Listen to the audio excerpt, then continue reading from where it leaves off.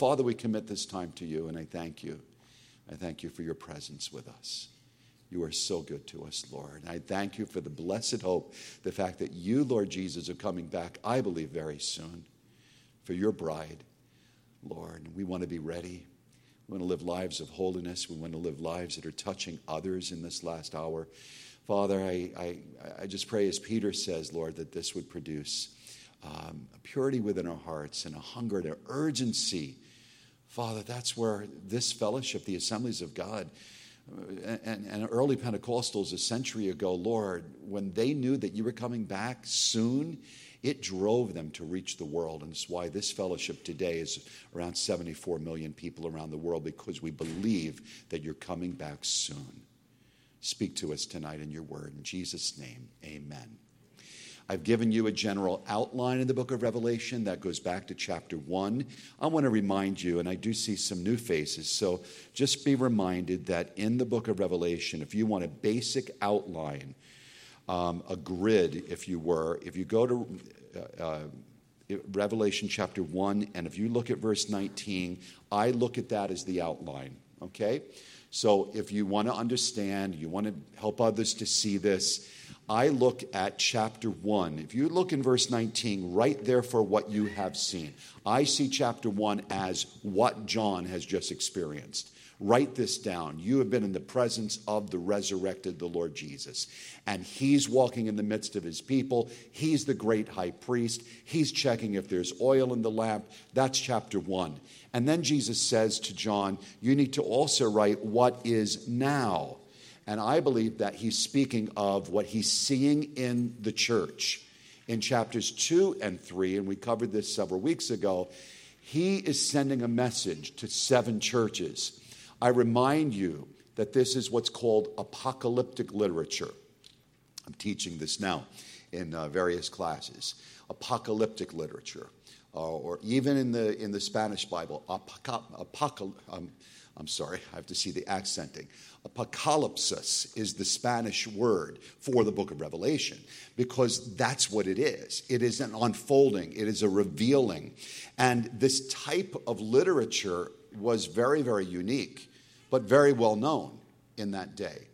And for about 300 years of time, they used this type of literature, and it had a lot of symbols in it. So I've talked about that. I'm just refreshing your memory. So when you see the number 7 of churches, or you see as, I'll just bring this next because we ended with the 7 trumpets. When you see 7 trumpets, you have to understand that in the Jewish mind of that day, they're looking at 7 as a number of completion, okay? And I believe when it's 7 churches, I believe it's not just for those historical churches, those 7 historical churches. I believe it represents all churches of all time, the good, bad, the ugly. Jesus is reading the mail of his church. He knows us best. Then, when you get to chapter 4, and remember Revelation 1:19 is like this table of contents. It's where we're going. He says, now, then write what will take place later. And that's where we are now, from chapters 4 all the way through 22, the end of the book, and the book of Revelation. We are talking about what's going to take place later. And when John is called up into the presence of the Lord in chapter 4, and we looked at that glorious vision that he has in chapter 4 of the throne of God himself, and then chapter 5, the Lamb of God at his side. That it's like God is pulling back the curtain and John is looking into eternity. And we've already met, and I just want to refresh your memory, around the throne of God, 4 living creatures. I happen to think that they're cherubim angels, highest ranking angels, who represent nature. All the created world is represented around the throne of God, all bringing worship. And when they worship and they bring worship, 24 elders fall on their face. Those 24 elders, I believe, represent the people of God from all time, Old Testament, New Testament. You can, in the notes, I go into why it would be 24, some suggestions there. But I want you to get that mental picture again, that this is what's going on in heaven. Then we were in chapter 5, and there is a scroll that is handed. Do you remember this? Refreshing our memory. It's been a couple of weeks since we were speaking, so let's refresh memory. Chapter 5, you've got this one who's seated upon the throne. He's the Father, the Ancient of Days. Do you remember the chapter in the Old Testament that parallels this? Who remembers that? I'm sorry, I'm in my teacher mode right now, like at the University of Valley Forge. Who remembers that? Remember Daniel. Daniel in chapter 7, has this vision. Daniel has this vision of one who he describes him as he looks like a son of man. In other words, he looks human, but he's coming before the Ancient of Days. And the Ancient of Days, now it doesn't say a scroll there, but the Ancient of Days gives him all authority and dominion. And in heaven, they're worshiping this one who looks like a son of man. Only God can be worshiped. So we know that this is the God-man. They would never have described, Jewish people never would have described the Father, God the Father, Yahweh, as a son of man. They didn't see him that way. So there is another person before the throne of God who is described as a son of man. This is the exact picture in Revelation chapter 5. That this one who comes before the throne of God, he is introduced as the Lion of the tribe of Judah. Powerful to the Jewish mind. He fulfills the Davidic covenant. He's the king who will reign forever. And yet, remember this, when he appears before the throne of God, he doesn't look like a lion. He looks like what? The lamb. And he looks slain. What does that mean? We're not really sure. Does that mean the nail prints in his hands? Quite honestly, to slay a lamb, they would cut its throat. We don't really know what that means, but he's not fallen. He's not incapacitated. He's strong. He's the Lion of the tribe of Judah, and yet he bears the resemblance of a lamb. It's both. This is both the wisdom and the power of God. The power is in the fact that he conquered the grave. He's the Lion of the tribe, but the wisdom of God is in the sacrifice that he presents. And this scroll, this is so important. I must emphasize again, the scroll is the key. You've got to understand the scroll that's in the hand of the Father, given to the Son, really to get the book of Revelation.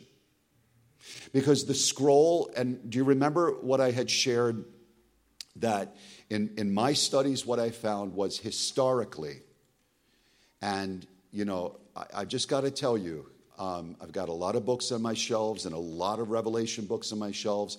And a lot of times people are just repeating what they're finding in other books.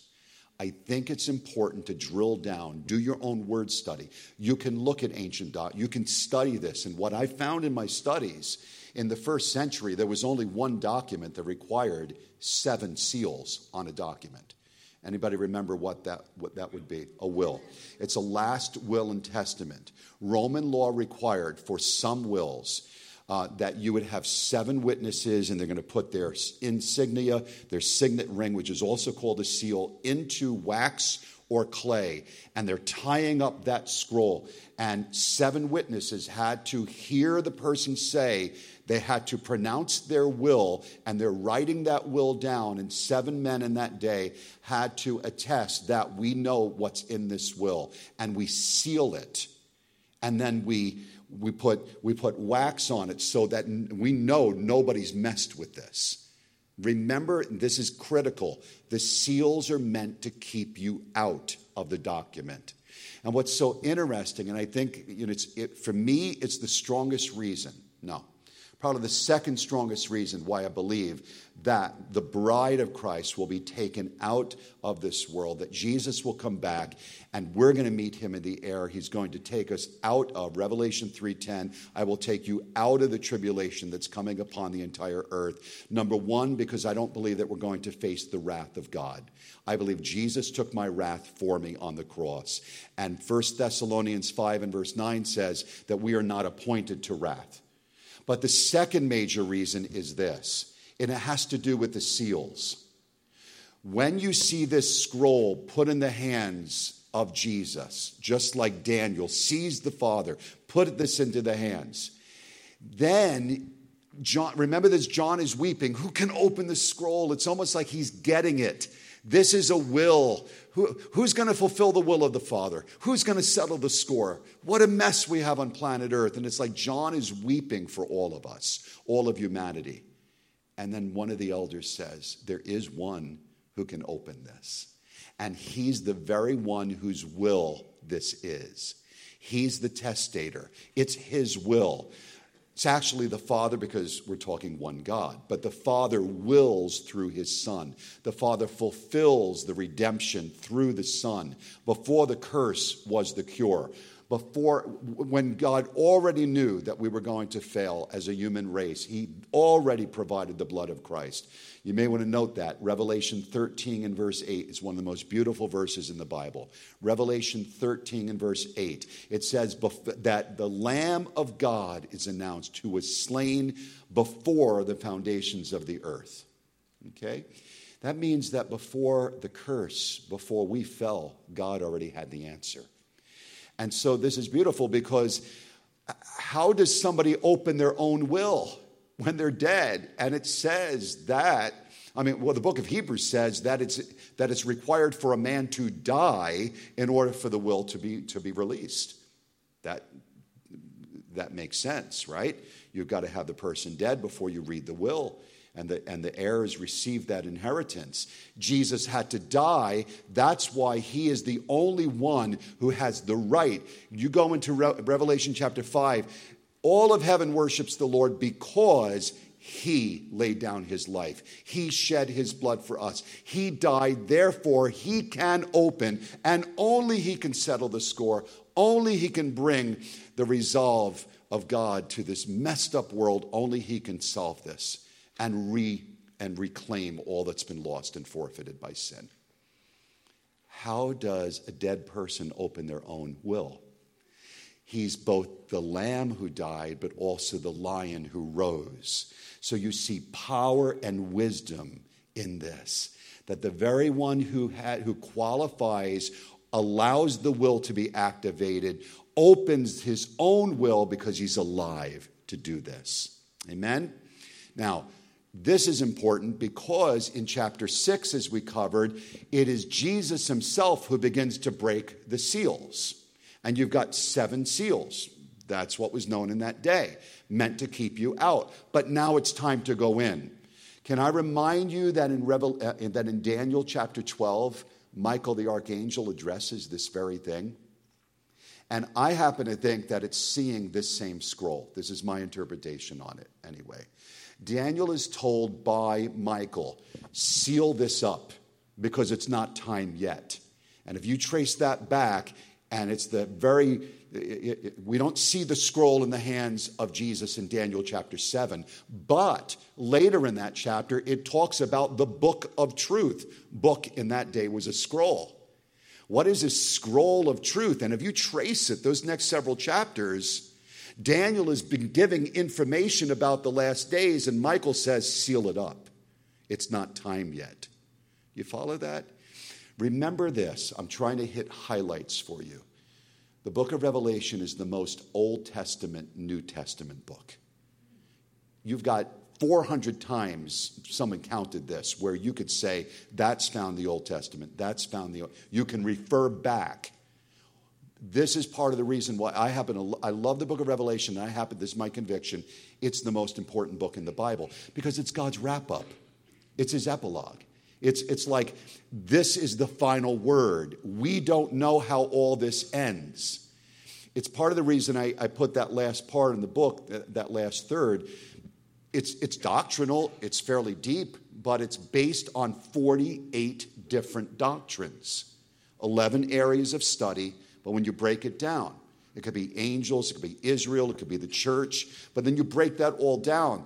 Jesus, his humanity, his ministries, his divinity. When you break that down, there are 48 doctrines in the Bible. And the book of Revelation addresses every one of those 48. And we don't really know how it all ends until you go to the book of Revelation. That's why I think that that's so important. All right, now, Jesus is opening that scroll because now it's time. What was sealed in the book of Daniel in chapter 12, it's now time to open because we're now in the last days, and John is seeing that. And he's watching Jesus break these seals. And this is so important as well. Remember that you cannot open a scroll until all 7 are broken. Oh, you can rip it apart, but that's not the picture that's there. There's a purpose in 6 seals being broken, and then the 7th seal is not broken. Because I believe that God is sending a message before I open this 7th seal and roll out what's inside of this. I want to show you my dealings with 2 different groups. That's chapter 7. By the way, I think we all realize that there were no chapters or verses when John wrote this. Okay, that happened in different ways. It appears in different ways about for John it'd be about 900 years later. Okay, we don't begin to see until around the year 1000 AD verses and chapters. Okay, that's important to understand. But what you do have, even in ancient manuscripts, and let me just say this, I'm in my teaching mode, okay, right now. We have so many early manuscripts. We have 0, including the book of Revelation, we have 0 what's called the autographs. We do not have the original scroll, the book of Revelation. We don't have that. We don't have any of the books of the Bible, the originals. But what we do have are thousands and thousands of handwritten copies from those originals.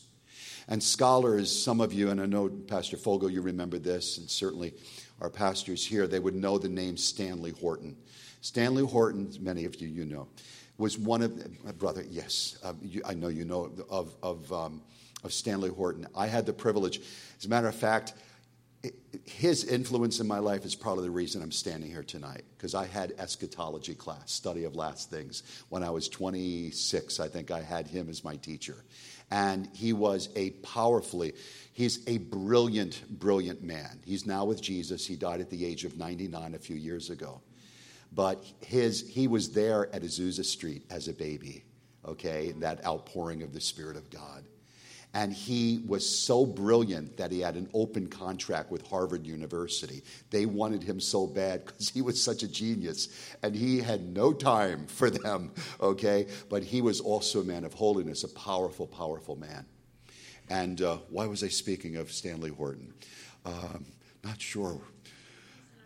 The reason, yes, okay, he whet my appetite for this, but I'm trying to make the connection back to him. But, I lost my train of thought.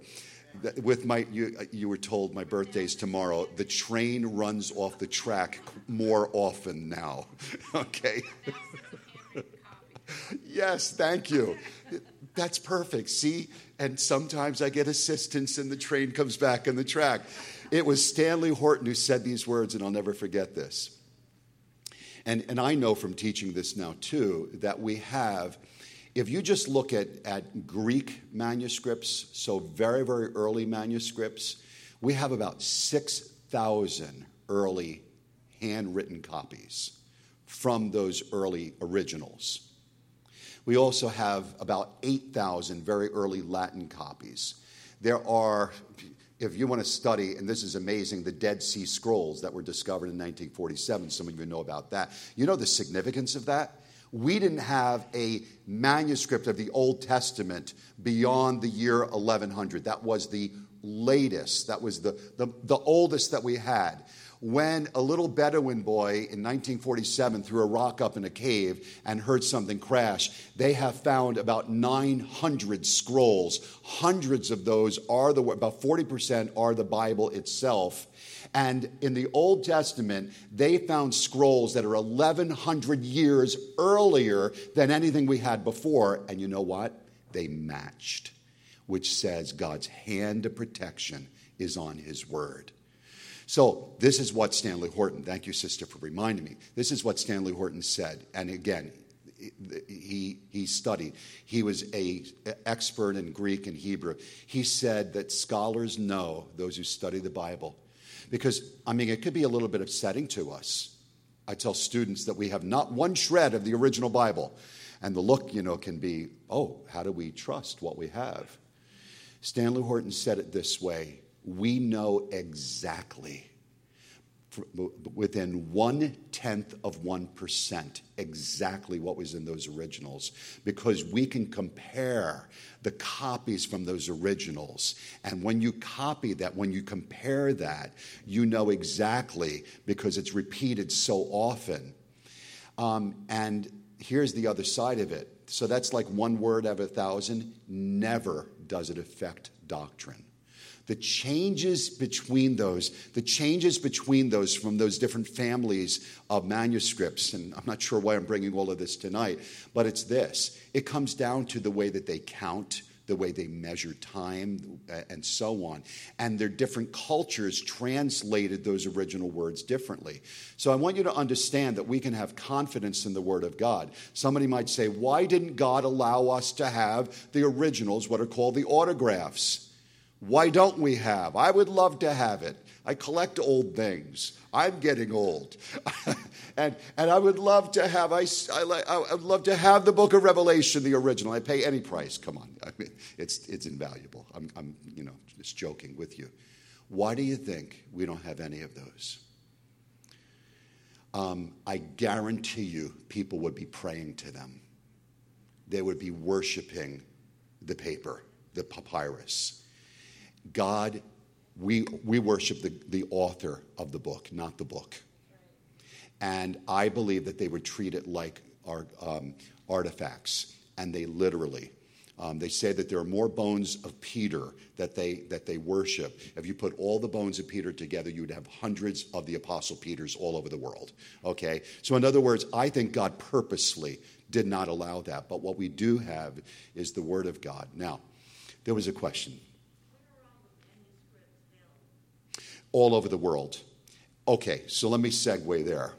There are places all over the world where you will find, some are in museums, but most are in places like places of study. The Vatican does have some. But I urge you, if you have any opportunity, go to the Bible Museum in Washington, D.C. It'll change your life. And there you're going to find ancient manuscripts. You will find many, many very early manuscripts. It's in Washington, D.C. I've been there several times. You will not cover it all in one day.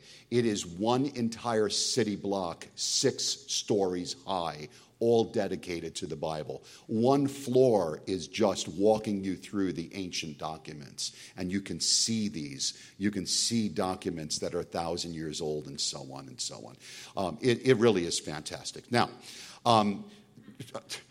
so you don't have the 7th seal broken yet. You're not in the book. But then remember this in chapter 7. You have 2 multitudes. And one, I believe, is Israel. It is God's dealing with Israel. I'm just giving you this flyover, this memory. And then you see very much contrasted with 12 tribes of Israel, you have from every nation. And it's not 144,000 now, which I think could be a symbolic number. It's 12 times 12,000. It's the number of completion. It's all of those from Israel that will get saved during the time of Jacob's trouble. But then you have a multitude that cannot be numbered before the throne of God. And I believe that that's the church. And here's the key. Before the scroll is opened, the church is seen in heaven. Will people still get saved on earth? Absolutely. I had a student just recently say, so the Holy Spirit's not going to be there, right? No, the Holy Spirit doesn't leave. The Holy Spirit's ministry through the church as salt and light is taken out. But the Holy Spirit's still ministering through the 144,000. They're witnesses. They're fulfilling what God had for Israel. They're light to the Gentiles. Okay? You also have, and we're not going to be able to spend time in it tonight, but Revelation chapter 11, you have 2 witnesses. And they're in the streets of Jerusalem. And with our technology today and communication, we know that they're going to be televised. Come on. 2 guys who are in Jerusalem and they're calling down fire and working miracles. You know it's going to be all over. I'm not sure which stations are going to cover it, okay? But I have an idea of which ones will. All right? They're probably all going to treat it pretty differently. But my point is that the Holy Spirit has to be here for that to happen. But then you get into, and this is where we were, so just turn in your Bibles, and I could just cover the notes with you, just line by line, but we're not going to cover that far anyway. So let me just do an overview and walk you through, and then you can study this on your own. When you're in chapter 8, this is the game changer, because now the seventh seal is broken. This is so important. It's very important that you get this. You can't get into the book before this. So what are the 6 seals? Anybody remember what we said about the 6 seals that are already broken? What are those? If the scroll is not open yet, then what are those judgments? Those 6 seal judgments. Anybody remember that? It's a preface. It's a preface. It's like getting a book or it's like the excerpt. It's an extract. It's giving you a summary of what's inside. That's important because they would do that with wills. They would write the names of those, but they had to tell you this is a will. So they're writing on the outside, and John even tells us that. You would almost never write on the outside of a will, but John said it's written on the inside and the outside. It's a giveaway that this is a will. But the will is not. I believe that the 6 seals are telling you what's inside. You have 4 horsemen. You have judgment that's spoken of. You have bloodshed. You have hunger. You have famine. You've got inflation through the 12,000% inflation. I think I have that in your notes. People are dying. They're starving to death. All of this is in those seals, but so is persecution because people are going to be turning to the Lord. But by the time you get to the 6th seal, total cataclysmic destruction of the earth by the 6th seal. That lines up with what we're going to see in just a moment. Not even with the trumpets. There were seven judgments after this. So I want you to get that. I believe that before the scroll rolls open, God is saying, this is what's coming. And it's more general. But once the 7th seal is broken, and that's the beginning of chapter 8, it says there's silence in heaven. Because remember we ended with this, we're dumbstruck. We're like, who can talk? Now we see it. Now we see the details. So this is what we saw last time that we met. Those 7 trumpets are the first judgments, the details of judgments of what's happening on the earth. I don't have time to go through all of these. I've already read them with you. But I will tell you, and I have this in the notes, and I go even further in the book. So if you want to study about that, you can. Oh no, forgive me. It only goes to chapter 7. It does go into detail in the last part of Conquest and Glory, because I do deal with the judgments and the tribulation. But I will just tell you this. A lot of what you have described in the trumpets, it sounds very, very nuclear with what we know happens with nuclear situations. It could be that God just allows mankind to do what mankind does, and we're talking about nuclear attacks. Even hail, there has been known in nuclear attacks out in the Pacific that one of the things that falls from the heavens is hail mixed with fire. Fire is falling in the midst of hail.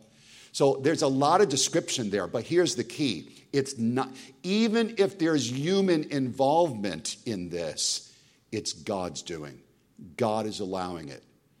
Now, I happen to think there's a lot more of God's intervention. I think that there are the things in these trumpets that even man in his worst day couldn't accomplish. I think it's direct judgment from the Lord. But it is something to consider that sometimes God just takes his hands off and says, you want blood? You want to be bloodthirsty? I'll give you blood. You want to live like this? I'll give you what you're asking for. And sometimes he just turns people over. It's like Psalm 106. Forgive me the verse, but it's in Psalm 106. It says that Israel lusted exceedingly in the wilderness, and God gave them desires of their heart, but gave them leanness to their soul. You want what you're asking for? I'll give you what you're asking for. But you're not going to be right with me. And it may be some of that. Now, after the 7 trumpets, so go with me a little bit further now. In chapters 8 and 9, you have details of the 6 of the 7 judgments. You have those. And then you have, and I don't have time to cover this, so let me just say this, and Pastor Jeff, I'll just let you know this. Chapters that I have not given notes for, I can tweak those and I can send them to you. I just felt that it would be just information overload. And to make copies of every chapter, it's going to be too much. I would say this, if this is all right. Those chapters that you do not have detailed notes for, if you ask Pastor, I will be giving him those, and you could order that directly from him, okay? Or just share the file, if you want to copy this at home, okay? That would help the church and the cost. And sister, I think you're making the copies, if I remember correctly, so you wouldn't have to do all of that. So we would just pass the file to you for any of this, okay? I just want you to have this information. Now, when you go into, I think chapter 11 is so important because what you see there are the two witnesses. Let me just point out a couple of verses here. Chapter 11. And it says, I was given a reed like a measuring rod. Chapter 11, verse 1, it was told, go and measure the temple of God and the altar and count the worshipers there. But exclude the outer court. Do not measure it, because it has been given to the Gentiles. They will trample on the holy city for 42 months. And I will give power to my two witnesses, and they will prophesy for 1,260 days, clothed in sackcloth. These are the two olive trees and the two lampstands that stand before the Lord of the earth. If anyone, thank you so much, tries to harm them, fire comes from their mouth and devours their enemies. This is how anyone wants to harm them must die. These men have power to shut up the sky so that it will not rain during the time that they are prophesying. And they have power to turn the waters into blood and to strike the earth with every kind of plague as often as they want. Now, when they have finished their testimony, the beast that comes up from the abyss, and you're going to be introduced to that beast yet in our study tonight. It says this, he will overpower them and kill them, and their bodies will lie in the streets of the great city, which is figuratively called Sodom and Egypt. Follow this. Where also their Lord was crucified. God literally at this point says, Jerusalem is like Sodom to me and Egypt. And I'm sending my witnesses in the streets of Jerusalem. That's powerful. Now, we know that God has a plan for Israel.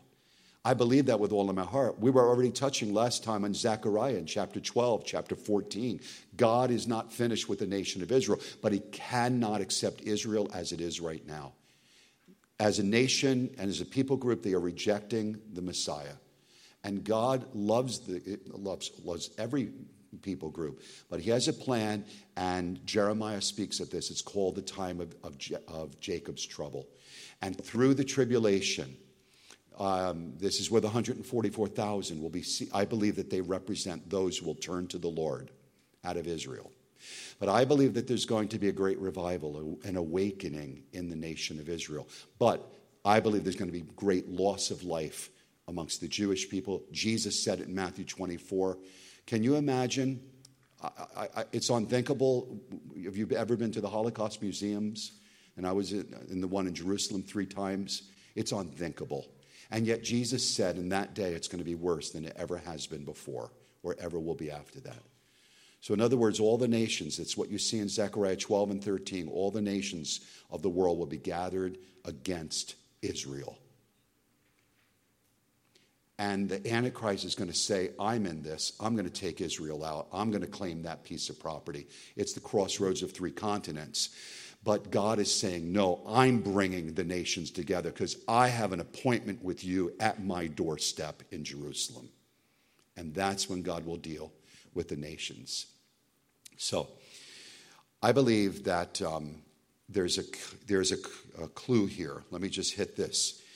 Because I want to paint the picture of the tribulation now for us. The tribulation is 7 years in length, all right? I happen to believe, this is my interpretation on this, that these trumpets are happening in the first 3.5 years. Things are getting bad on planet Earth. But notice, everything is measured in thirds. And I look at that as God saying, I'm bringing judgment, but 2/3 I'm being merciful with.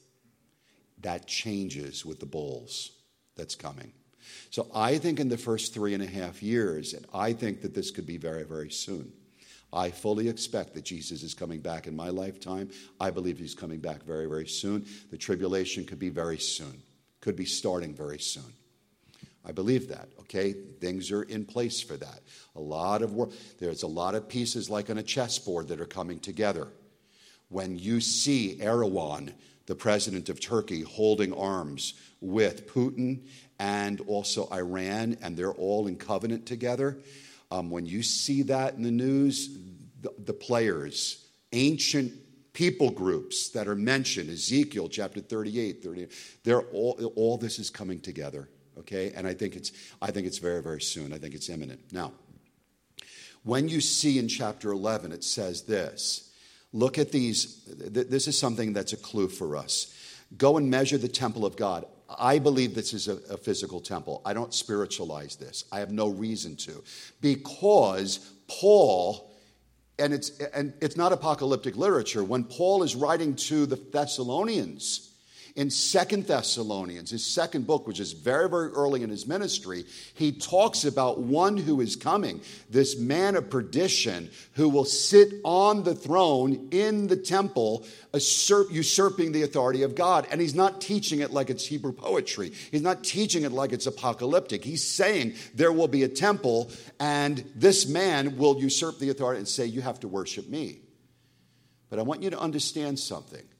If you compare Scripture with Scripture, and this is a whole other course of study, and I love the book of Daniel as well. You go to Daniel chapter 9, there's what's called the prophecy of the 70 weeks. And a week there is a week of 7 years. It means 470 years, okay?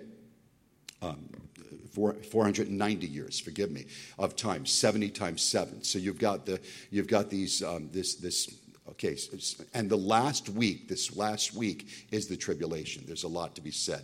All of a sudden, my mind's racing in that direction. We can't go there. That's a little bit too much. But I believe that's where you get that last week where God is going to deal with Israel. And that's the 7-year tribulation. So, watch this. 7 years, time of Jacob's trouble, but this says, don't measure the outer court because Gentiles are there. Daniel chapter 9 tells us that this one in the last days is going to make a covenant with Israel for 1 week. In that prophecy, that means 7 years. If you hear talk of a 7-year covenant, forget it. Not forget it. I mean, forget it for planet Earth. We're there, okay? It's like 7-year covenant. That's straight from the Word of God.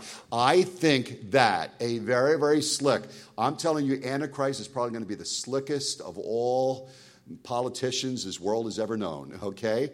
I'm going to share something with you that it may be a little bit radical for you in just a few moments when we get to Revelation chapter 13. And yes, we are still going to get there. I need to shift gears. But I believe he's going to make a peace treaty for 7 years. He's going to break it, Daniel says, in the middle of that. That's this. When it says that for 42 months, what's 42 months? Remember, it's not solar years. The Jewish calendar is based on lunar, the moon. 42 months is 3.5 years. It's half of the tribulation. And Daniel said he's going to break it in the midst, and halfway through the tribulation. He's going to make a covenant with Israel. Halfway through, he's going to turn on them. I'm going to link something together tonight, and there's so much to be covered here. I'm going to try my best to link some concepts together for you. I believe for the first 3.5 years, the Antichrist is going to play nice, and he's going to say, everybody just worship the way you want to. It is the bumper sticker coexist. You've seen the bumper stick? It's that idea. All religions are legitimate. It doesn't matter what path up the mountain you climb. Everybody's trying to find their way. God or goddess, or maybe you're God, whatever's up there, but you just find your way. That's where the world is today. I told students this morning in chapel, I said, do you realize of Gen Z, we're talking teenagers through age 24, only 4 out of 100 have a biblical worldview today. Have the basics, heaven, hell, God is real, and Jesus is God. Only 4 out of 100 of this upcoming generation. What do you think they're going to teach their children? generation Alpha. You see the day in which we're living now. So Antichrist is going to make this, but he's going to break it in the midst. And he's going to say, everybody can have their way. I have a hunch. I can't go into it. If I start talking about that, it's another 20 minutes. But there is a reason why, and there's archaeological finds even today, why I believe that the Antichrist, slick politician, is going to say, Muslims, you can worship at the Dome of the Rock, but we're going to build the temple because they know and Muslims know that the Holy of Holies was not where the Dome of the Rock is. Historically, that is not true. And archaeology is showing that today. And ancient records, even Josephus writes in the 1st century, gives us clues that that's not where it is. And Muslims have always wanted the Jews and Christians to believe that that was the Holy of Holies, and they control that. Going back to around the year 800, they already knew, and there is a place on that Temple Mount. It's called the Shrine, the Shrine of the Tablets.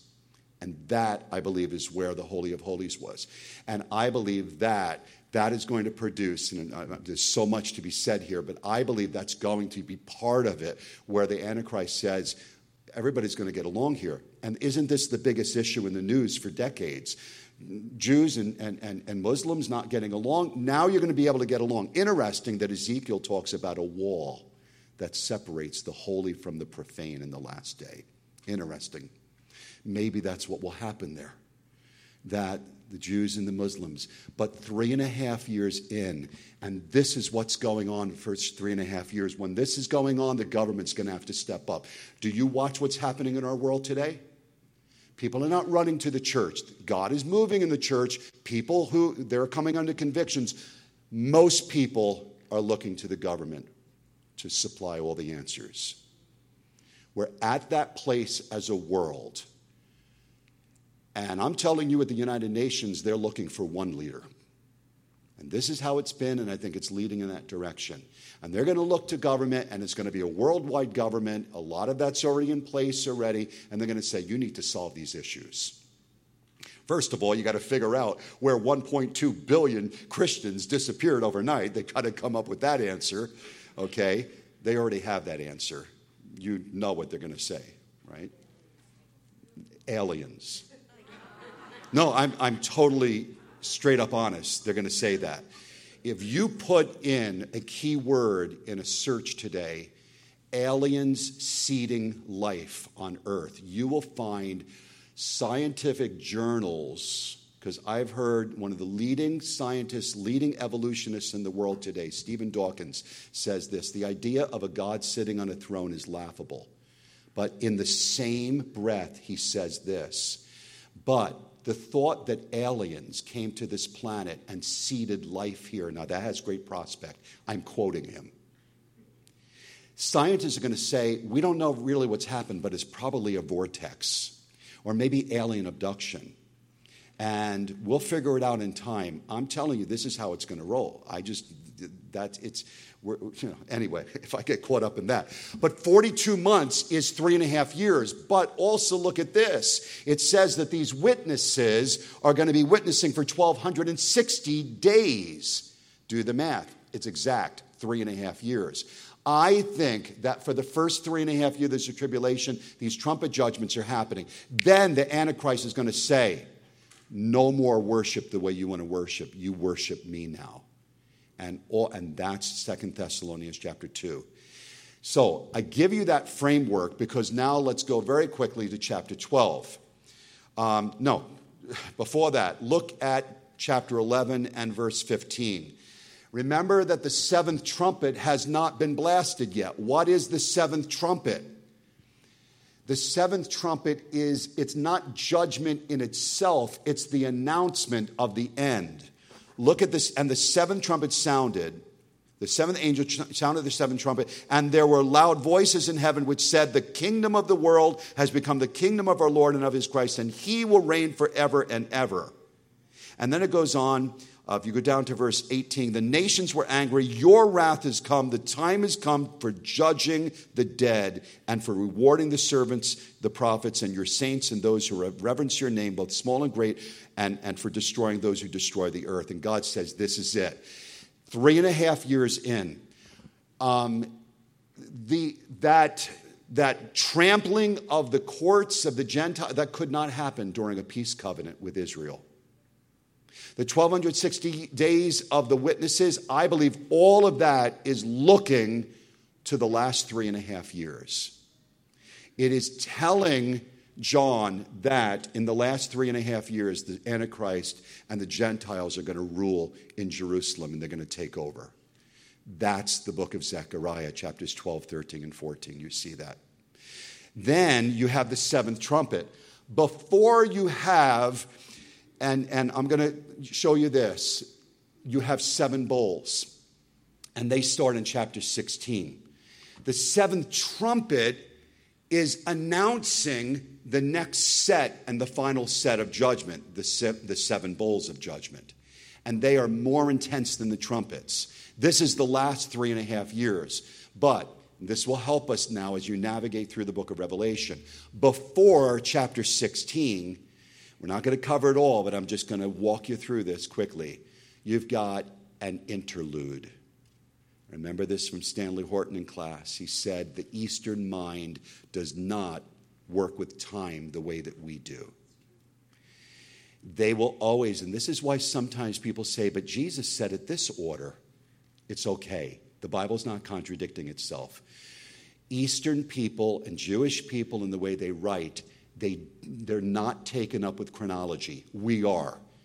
We are of the Greek mindset, the Western mindset. We've got to see everything in chronological order. The Eastern world doesn't. They don't think that way. They will give you what's most important first and then fill in the details. And they will also insert more information that you may need to know before we go on. That's this. Chapters 12 through 15 give you an interlude. And in the interlude, you are introduced to 7 personalities. There are 7 personalities. I'm going to hit this very, very quickly. If you go into chapter 12, a great and wondrous sign appeared in heaven. Now, you have this in your notes. You've got chapter 12 notes, but I'm just going to hit highlights. I'm just going to talk through it, do a reading, and hit highlights. And if you have questions, please. And he sees this in heaven, a woman clothed with the sun, with the moon under her feet, and a crown of 12 stars on her head. I will tell you, and my notes go into this, people have questioned. The Roman Catholic Church believes that this is the Virgin Mary. I don't. I don't think there's anything in the context that shows that. I think it's the nation of Israel. I think God is showing us his plan, his protection of Israel, those who turn to him. And even this whole picture, clothed with the sun, the moon under her feet, those are pictures right out of Joseph's dreams. If you compare it, this is pictures there that relate back to the nation of Israel, the 12 tribes of Israel. She was pregnant and cried out in pain as she was about to give birth. So you have the first personality is this woman. I happen to believe that it's Israel. Israel is many, many times described as a woman, okay, in the Old Testament. And she's giving birth. Who is this one? She was pregnant, cried out. Then another sign appeared in heaven, an enormous, this is the third personality, an enormous red dragon with 7 heads and 10 horns and 7 crowns on his heads. Now this is Satan. He interprets it for us. This is the dragon, is Satan himself. And Satan has always, from Genesis 3:15, when God said, and brought the curse upon this earth and spoke to Adam and Eve in their judgment. He also said, Satan, you're going to bite the heel of this woman's seed, but he is going to crush your head. And he knows, Satan knows that that's his undoing. The seed of Eve, and he knows that that's the Messiah. And he has tried to wipe out. That's why he hated Israel. We're talking Haman in the Old Testament. He's tried to stop the birth of Christ. It is Herod trying to stop, even after Jesus was born, trying to kill the Christ child, every boy 2 years and younger, because he has to stop the fulfillment. because he's judged. This one who is of the seed of Eve, this one who comes, will crush the head. I believe that's through the blood of Jesus Christ. So here he is. And he's got, and this is very important to see him. Red is speaking of he's bloodthirsty, he's murderous. That comes out later on. He has 7 heads. That's very, very important.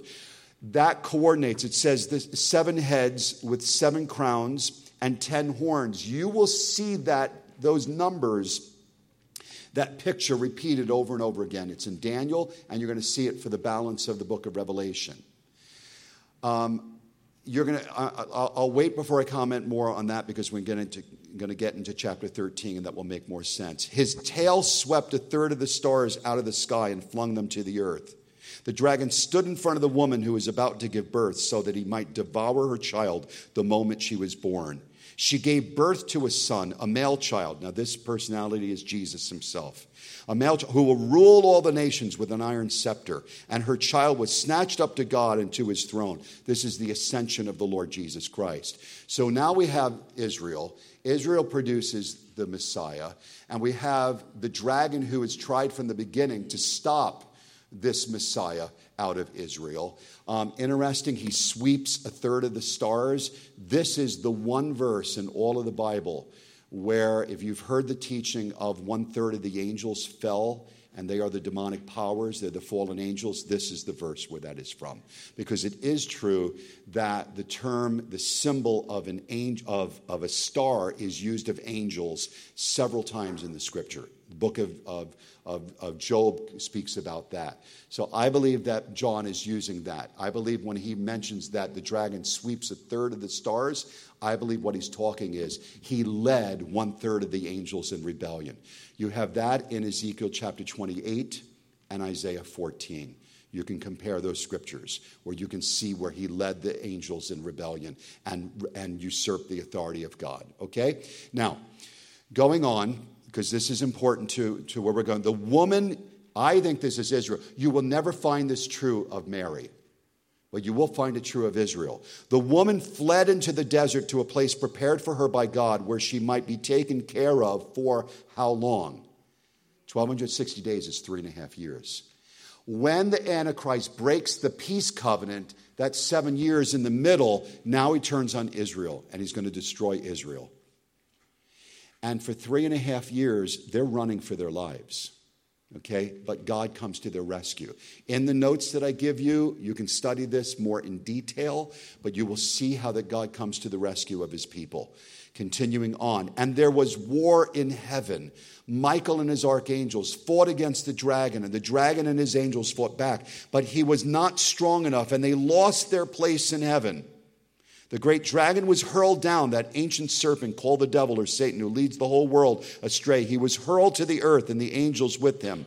Let me go on reading, and then let me just say a few very important things. Then I heard a loud voice in heaven say, "Now have come the salvation and the power and the kingdom of our God and the authority of his Christ. For the accuser of our brothers, who accuses them before our God day and night, has been hurled down. They overcame him by the blood of the Lamb and by the word of their testimony." That's happening already.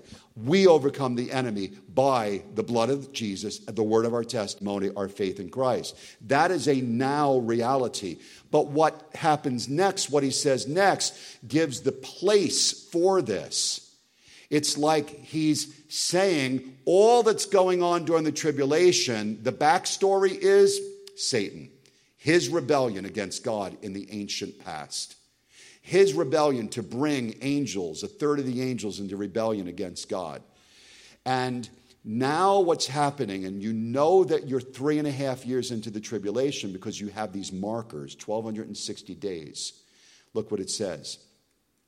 These who are being attacked by the enemy, and I don't believe it's just tribulation saints. It says they did not love their lives so much as to shrink from death. I believe that's Christians of all time.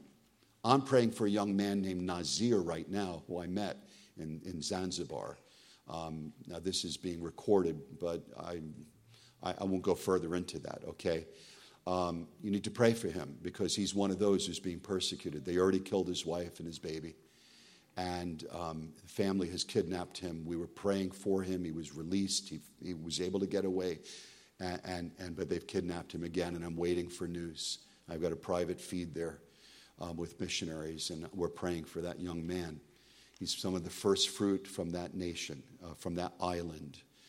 So just remember that name, Nazir. But there are those who do not love their lives even unto death. They say, I'm willing to lay it all down.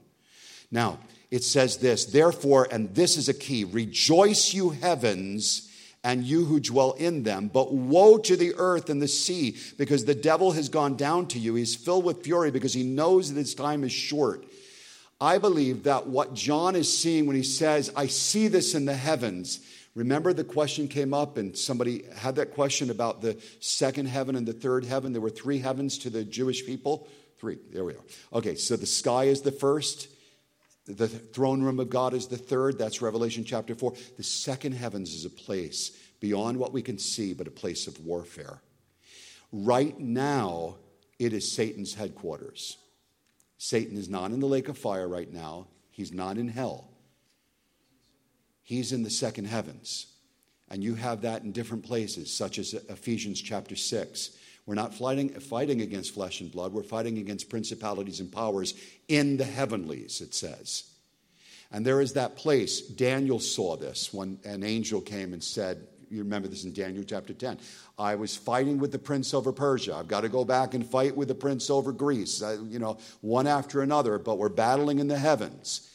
Right now, Satan's warfare, his headquarters is in the second heavens. 3.5 years into the tribulation, it falls to earth. And that's why it says the heavens breathe a sigh of relief. But woe to the earth, because the devil has come down to you. If you think that things are bad right now on planet Earth, headquarters is in the second heavens. When Satan makes his headquarters on earth, now, I have, and some of this, sometimes you can't speak definitively, but you can speak of impressions. My impression is this, that there's going to be an assassination attempt, if not a successful assassination of this person 3.5 years in. You do see that in the Old Testament. There's a wound in the head and in his eye area. But a key is in Revelation chapter 17, and we just read it in chapter 11. The beast who comes up out of the abyss. The abyss is Hades. It's actually technically, it's the quarter before Hades. And that means that this person, this Antichrist, and the beast is a system. It's the Babylon world system, but the system has a figurehead. Okay? Like they used to say in Germany during World War II, the Nazis would say Hitler is Germany and Germany is Hitler. They associated it that closely. Now that just grieves me because I have a German background, okay? But that's in that day how they looked at that. And the Antichrist will be the head of the Babylon system. You follow this? But I think the individual either it's an assassination attempt and he doesn't actually die, or the enemy, and I think that the enemy leads people to think that he has died. But it does say he comes back up out of the abyss. Where am I going with this? I think the Antichrist is demon-possessed. Could be on the scene. We don't know. Could already be alive. Probably is. I happen to think that probably is. But when he goes into the abyss, he comes up satanically possessed. Now he is moving, and this is what you have to see now in chapter 13. The dragon empowers him to rule the world. And now it's not, I'm going to play nice with all the religious people. Whatever you want to do, it's good with me. Now it's you will worship me, and I will take over in Jerusalem, and I will sit in that temple. I happen to think it shifts, and now Satan, that's what this means. Woe to the earth. He's now on earth. His warfare, he's got his foothold on planet Earth. This is why sometimes when people, and I've had people say to me, you with your pre-trib kind of ideas, you just want to get out of all the hard times and all this. And I'm like, no, you just don't really understand what's coming. You don't understand that this world will be taken over by Satan. You don't understand. That's part of what's happening in the tribulation. God's still in control, but he will rule in a way like he's never ruled on planet Earth, but God is bringing wrath. And then he's dealing with Israel in the midst of all of this. So I go with those verses that show that we're not appointed to wrath, and that's a whole other thing. Pastor Jeff, I think I had sent you Word Quest chapter 13, right? Oh, you did? Okay, so that document talks a lot more about the pre-trib position and so on, and convictions there. Now, any questions on this? And I'm not even going to look at the watch. All right, I'm not going to do that. Please don't, okay? But the end of chapter 12, what you do see by the end of chapter 12 is that the Antichrist is trying to kill, and the dragon is using the Antichrist. The beast comes after Israel.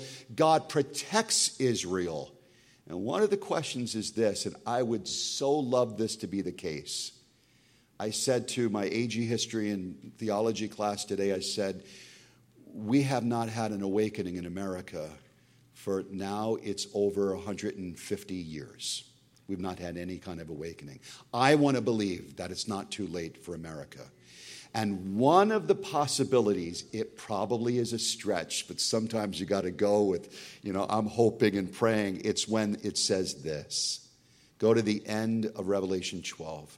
The dragon saw that he had been hurled to the earth, verse 13, 12:13. He pursued the woman who had been given birth to the male child. The woman was given the two wings of a great eagle so that she might fly to the place prepared for her in the desert, where she would be taken care of for a time and half a time. There you have it again, 3.5 years.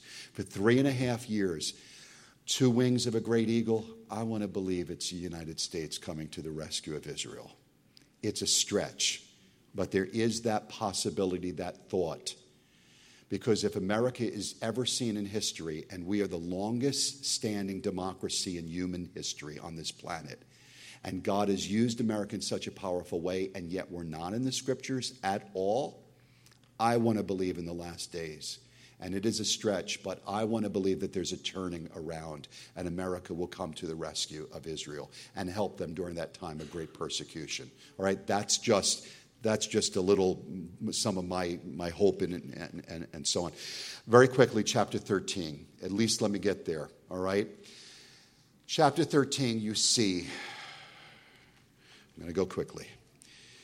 And the dragon stood on the shore of the sea, and I saw a beast coming out of the sea. He had 10 horns and 7 heads. Where have you seen that before? The dragon has 7 heads and 10 horns. Horns were always authorities. Heads, we're told what that means later on. It's a double fulfillment. 7 heads, he tells us in Revelation 17, are 7 hills on which the woman sits. Rome in that day, the name of Rome was the 7-hilled city.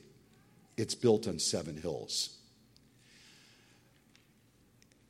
Somehow, I think, but you see, we have to be careful now because a lot of people think, oh, it's all happening in Rome. You have to understand something here. He's dealing with Rome real time.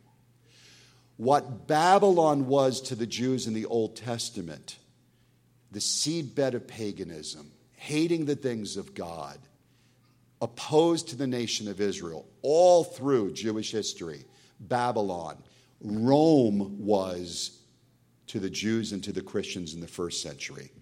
And this gets a little confusing in the book of Revelation, but you have an intermingling and intertwining of Babylon and Rome. Don't let that confuse you. It's a world system. What John is describing is a last days world system. I think there's going to be a revived Roman Empire, but that gets a little technical. But I think the same rebellion and hatred for the things of God and for the people of God in Babylon was true in Rome, and this is why he's saying the dragon has 7 heads.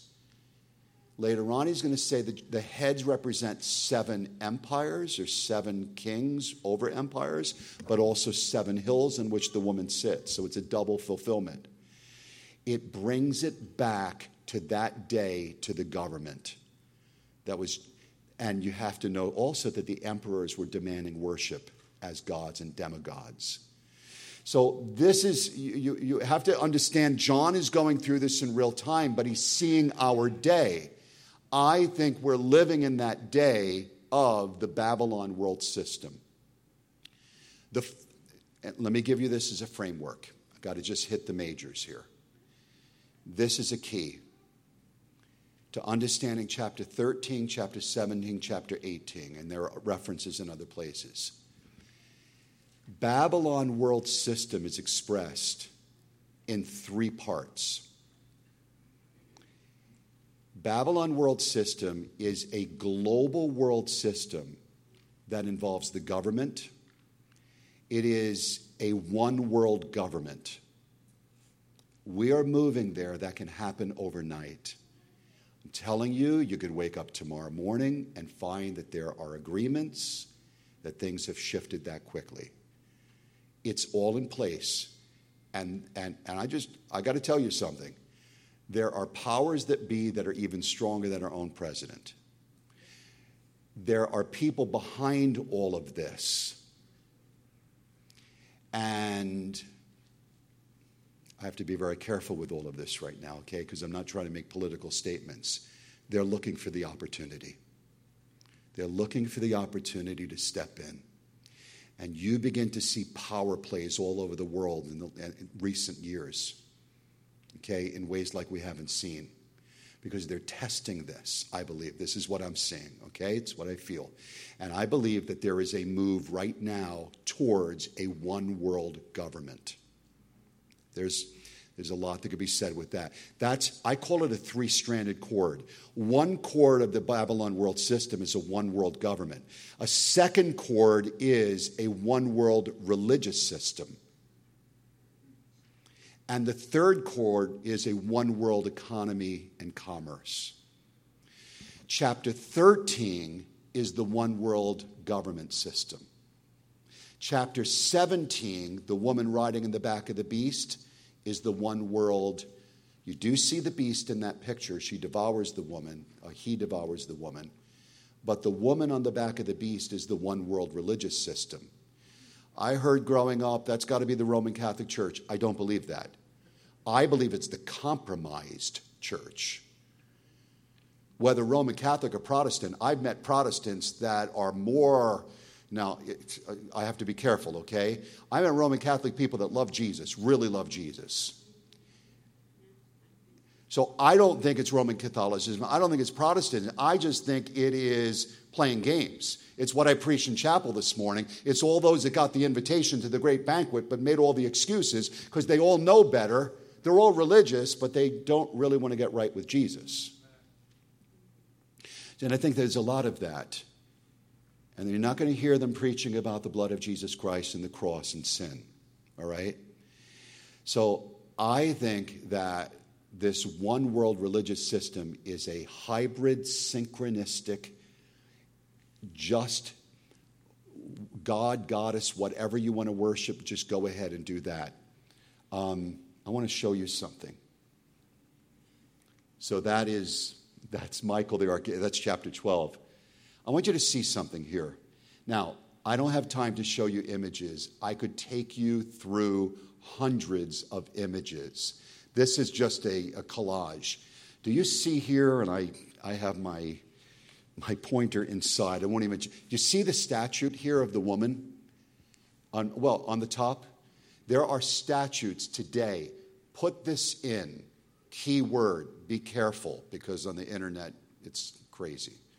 But if you put woman riding in the back of a beast, all right, make sure your protection, your family thing is on there because the world is crazy. You understand what I'm getting at.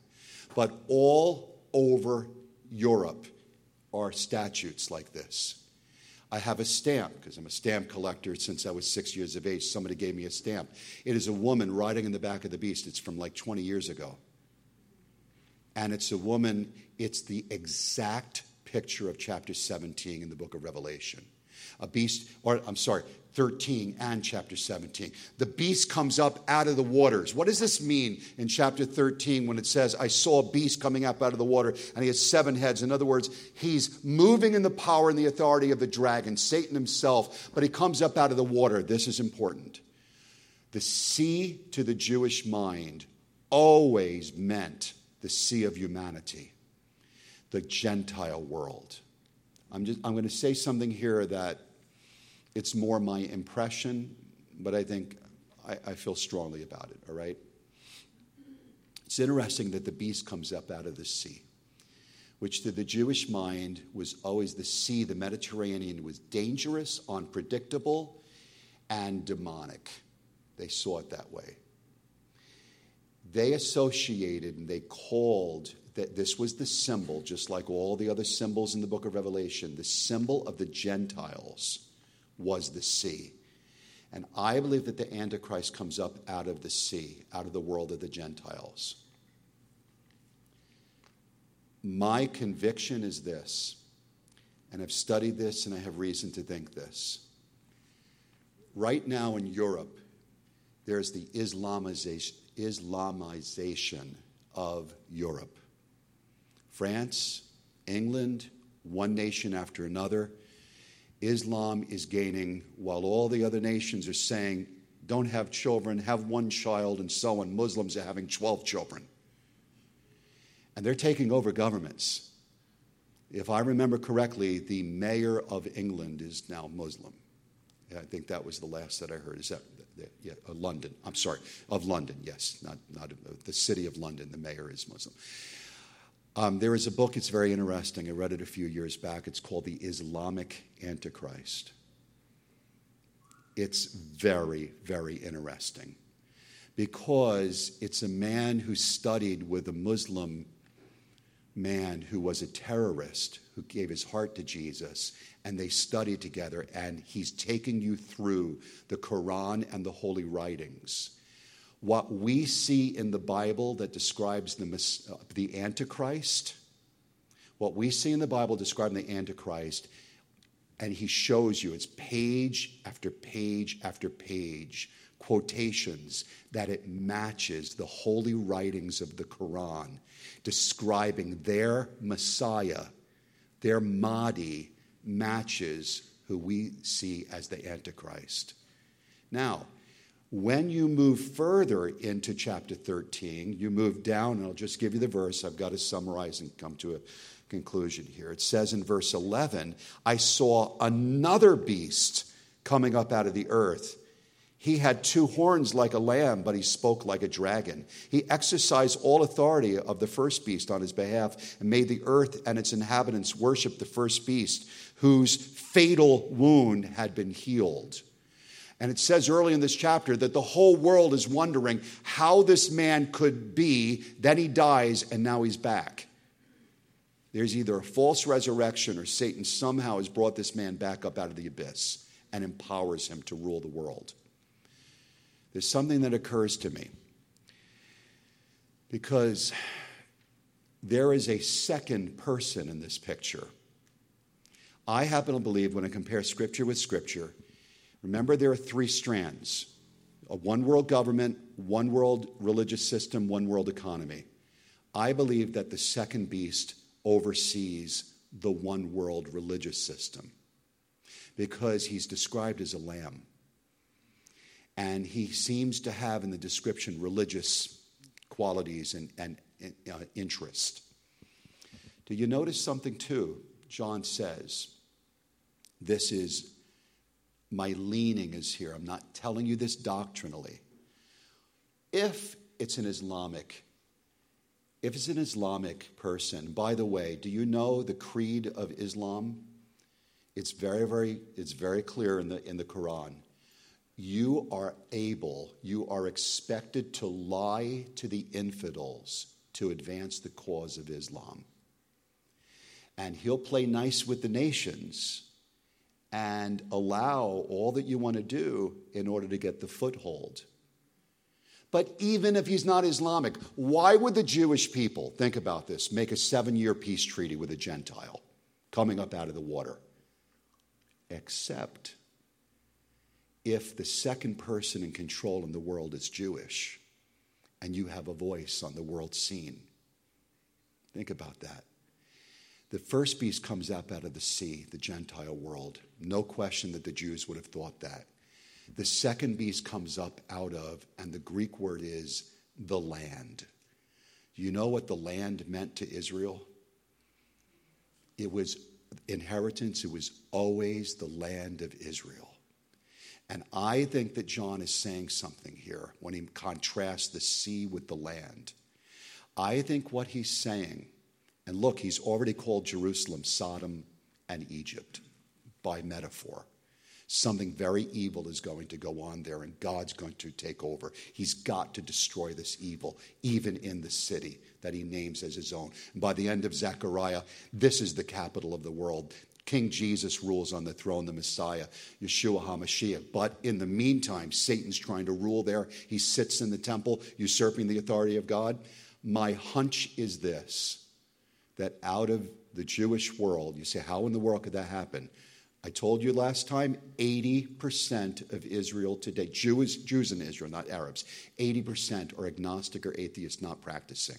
They're secular Jews. And quite honestly, a lot of Jews would do anything for peace because they've had it. This has been their world for thousands of years. And this is my conviction from these words that John has. I don't see why else the Jewish nation would go into a 7-year peace treaty unless they had representation. But let me wrap up with this. When you read chapter 17, you see a woman sitting on the back of the beast. The beast comes up out of the water. When you look at these images all over, in the stamp that it was given, it's very obvious in the picture of the stamp that the woman is wearing a negligee, sitting on the back of a beast. And angels are holding up the corners of it, and the beast is riding on waves. This is all in the stamp. The stamp was there to celebrate the birth of the European Union. I have a copy of it. It's not made up. It's not tabloid at the grocery store. They're celebrating. You say, why would Europe ever celebrate that picture? Because it's all drawn from what was known as, in mythology, the abduction of Europa. And the whole name of the continent of Europe is, they draw it from Lady Europa from ancient history, and that area was already called Europe in John's day. So he's describing something that's being raised up out of the area that he knows geographically in that day. Today, all over Europe, you will find, and you know the picture is this, the woman's riding in the back of the beast, and it's almost like I'm controlling, the religious system is controlling the government. Until Revelation 17, look at this picture. And with this, I wrap up, and then you can fill in with the notes. Look at verse 16, chapter 17 and verse 16. The beast and the 10 horns. 10 horns, I believe, are not 10 kings. It's dividing the world into 10 parts. In the last days, the one world government system will divide the world into 10 parts. I have on my laptop, and I don't think it's still there on the site. I could look it up again, but I have from the European Union website, the world divided into 10 zones on a map ruled from Europe. I have it I can show you the map. And I got it from the European Union government website. The world divided into 10 zones. And this says that the Antichrist, the one world government, this major figure who says, no more worshiping the way, I want all the worship, he turns on the woman The beast and the 10 horns you saw hate the prostitute, this one world religion. They will bring her to ruin and leave her naked. They will eat her flesh and burn her with fire. For God has put it into their hearts to accomplish his purpose by agreeing to give the beast their power to rule until God's words are fulfilled. The woman you saw is the great city that rules over the kings of the earth. I believe this. The woman for the first 3.5 years will say, it's a religious world. Everybody just worship the way that you want to. We control the government. Then the beast turns on the woman and devours. Because 3.5 years in, he breaks the peace covenant with Israel, and he turns on all the religious entities, all witchcraft, anything and everything. No, all the worship is now to the beast. And the false prophet sees the handwriting on the wall, and he turns all the worship. And you see that in chapter 13, that he directs all the worship of the world. And this is where you have the number 666, because that marries together the commerce of the world, the religion of the world, and the government of the world. And it's all mixed together for the first 3.5 years. 3.5 years later, Antichrist, if it's a physical assassination or an attempt, he goes into the abyss, he comes out, and everything changes. You will worship me now. When you read chapter 17, it rushes to that place where now the whole world is governed by the beast, and that 10 nation, or it's not a nation, but a 10 zone, I think that was even the way it was in the map, that confederacy of the world. All right, I'm going to stop there. I didn't get to chapter 18, but you have the notes. Bottom line is chapter 18 is the commerce of the world. I happen to think that there's one city like no other city that is the epitome of Babylon, the world it represents. When I read chapter 18, I see New York City. I do not say that New York City is Babylon. I'm not saying that. But I'm saying it is the quintessential. There are symbols of Babylon's system. There is no other place in the world where when that city is hit by a wave and takes it out, that the whole world mourns because the economy just shrunk, just died overnight. And they're weeping, all the people that got rich off the city, because it represents something on a worldwide platform. I need to stop. There's so much to cover.